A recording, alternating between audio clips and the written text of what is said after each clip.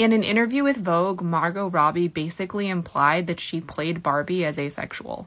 To sort out the sexiness question, Robbie had to break it down. I'm like, okay, she's a doll. She's a plastic doll. She doesn't have organs. If she doesn't have organs, she doesn't have reproductive organs. If she doesn't have reproductive organs, would she even feel sexual desire? No, I don't think she could. Therefore, she is sexualized, but she should never be sexy.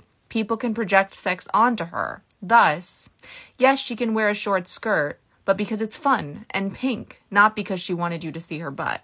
Is it as understanding of asexuality as I'd like? No, not particularly. You can have reproductive organs and still feel those things. And I don't think she knows she's talking about asexuality. But it's still a very cool quote nonetheless. And a great thing to see a couple days before the start of Pride Month. Especially because we just don't get ace pride things very often.